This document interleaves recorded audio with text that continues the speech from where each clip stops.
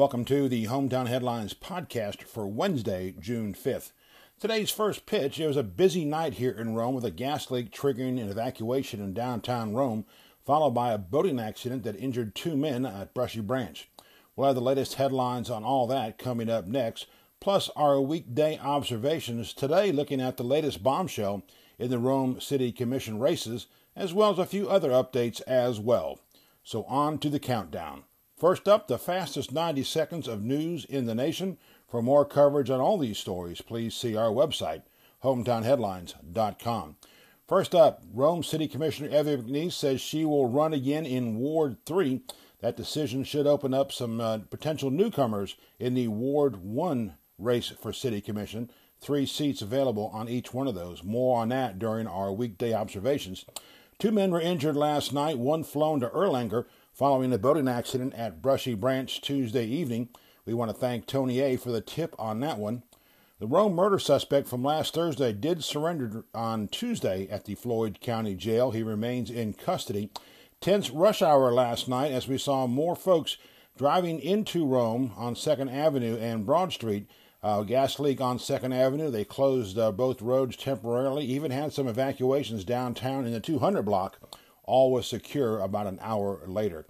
Great program coming back to us from Coosa Valley Credit Union. Once again, they're replacing torn, faded American flags now through Independence Day. More than 200 flags have been replaced in the last 5 years of the program offered by Coosa Valley Credit Union, one of our favorite stories of the year. Dining and drink, how about this? Make that Custanala Brown Ale, formerly known as Downtown Brown. That's from Rome City Brewing, as they had to change the name because of a conflict with some West Coast brewers out there. Also, Bartow County History Museum is going to have a sip and stroll coming up June 27th. The Pete's Milkshake is back at Chick-fil-A. Not for a long time. Get it now. Plus, how about some free gelato? June 12th, Honeymoon Bakery will celebrate 12 years in downtown Rome, and they're offering free gelato for about a 3-hour period there. Congratulations, Georgia Highlands has announced its students who made the 2019 Spring President's List and Dean's List. From Buzz, First Responders, Blood Assurance, and others are teaming up for another edition of Heroes Unified. It's a community blood drive set for June 25th. We'll have details on that one for you coming up as well. Also, a litter task force has been formed here in the Floyd County. We'll have details there as well. The Mechanical Weather Center, pay attention to this one. We're going to have a little bit of light rain today and tomorrow. That rain's going to get a whole lot heavier over the weekend. We could see as much as 2 inches of rain. Right now, they'll get ready for temperatures one more day in the 90s and then down to the mid-80s on Thursday. Obituaries today, we say goodbye to Mr. Ronald Allen Ronnie Kohler Sr., also known as Roscoe. We have our latest restaurant inspection scores and, of course, our geo reports from Floyd, Bartow, and Polk counties. From the Truett Chick-fil-A Sports Report, these items. Number 1, Rome Braves wrap up a series in Columbia tonight after falling 3-2 to the Fireflies on Tuesday evening. The Braves open up a 7-game homestand Thursday versus Lexington. 4 Rome Braves, by the way, have been named to the 2019 South Atlantic League All-Star Game. Also, honors for 3 Barry Vikings baseball players, including a Rome High graduate. News about your friends, quiet day out there, but we do know a certain city official has a birthday coming up on Thursday. How about peaks and valleys, your highs and lows of northwest Georgia for the past 24 hours? The first peak is a natural. It goes to Coosa Valley Credit Union for the 6th year offering the flag replacement program. Like we said earlier, more than 200 tattered and faded flags have been replaced for free by Coosa Valley Credit Union. That's especially important with the D-Day anniversary coming up on us tomorrow, as well as Flag Day on June 14th, and of course, Independence Day next month. Peak also to the Between the Rivers District of Rome. Tuesday marked the 40th anniversary of the official designation from the National Register of Historic Places. My question is this: did we miss the party invitation? Also, we do have a valley in waiting. We want to double check that. Suffice it to say, if what we're hearing is true, it will not help matters for parking in downtown Rome. What's on our news radar today? Several things. Number 1, we expect to hear a few more candidates declaring for City Commission now that Evie McNeese has made her decision to run again in Ward 3. We also know a potential candidate for Superior Court judge has decided not to run for the seat that will open up when J. Bryant Durham retires in December 2020. Like football, it is always political season here in Northwest Georgia.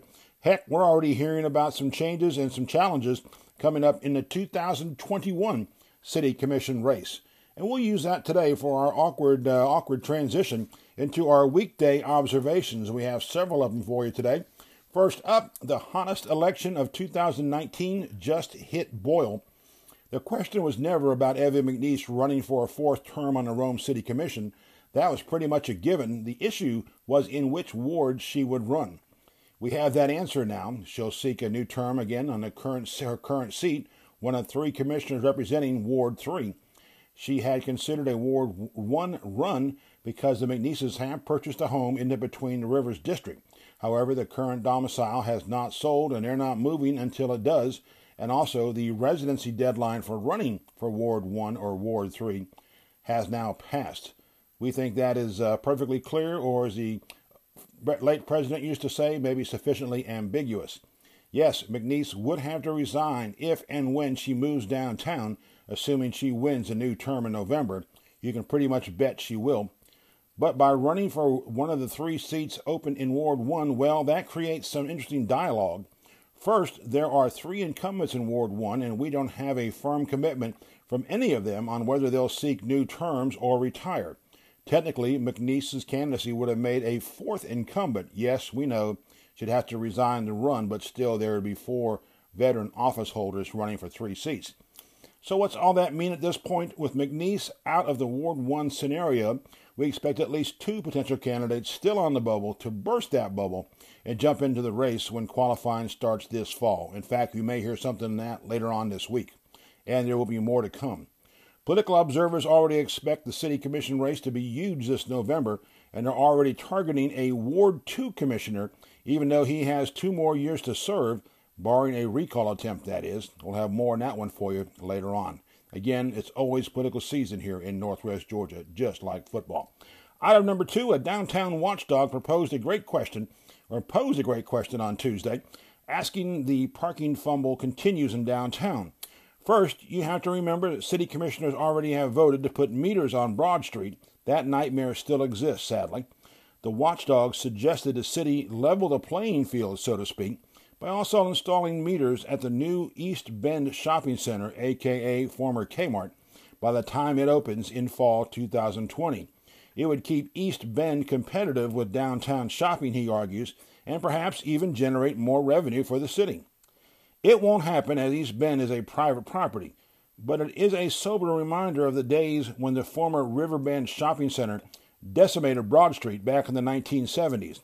We did learn from that experience, right? Maybe not.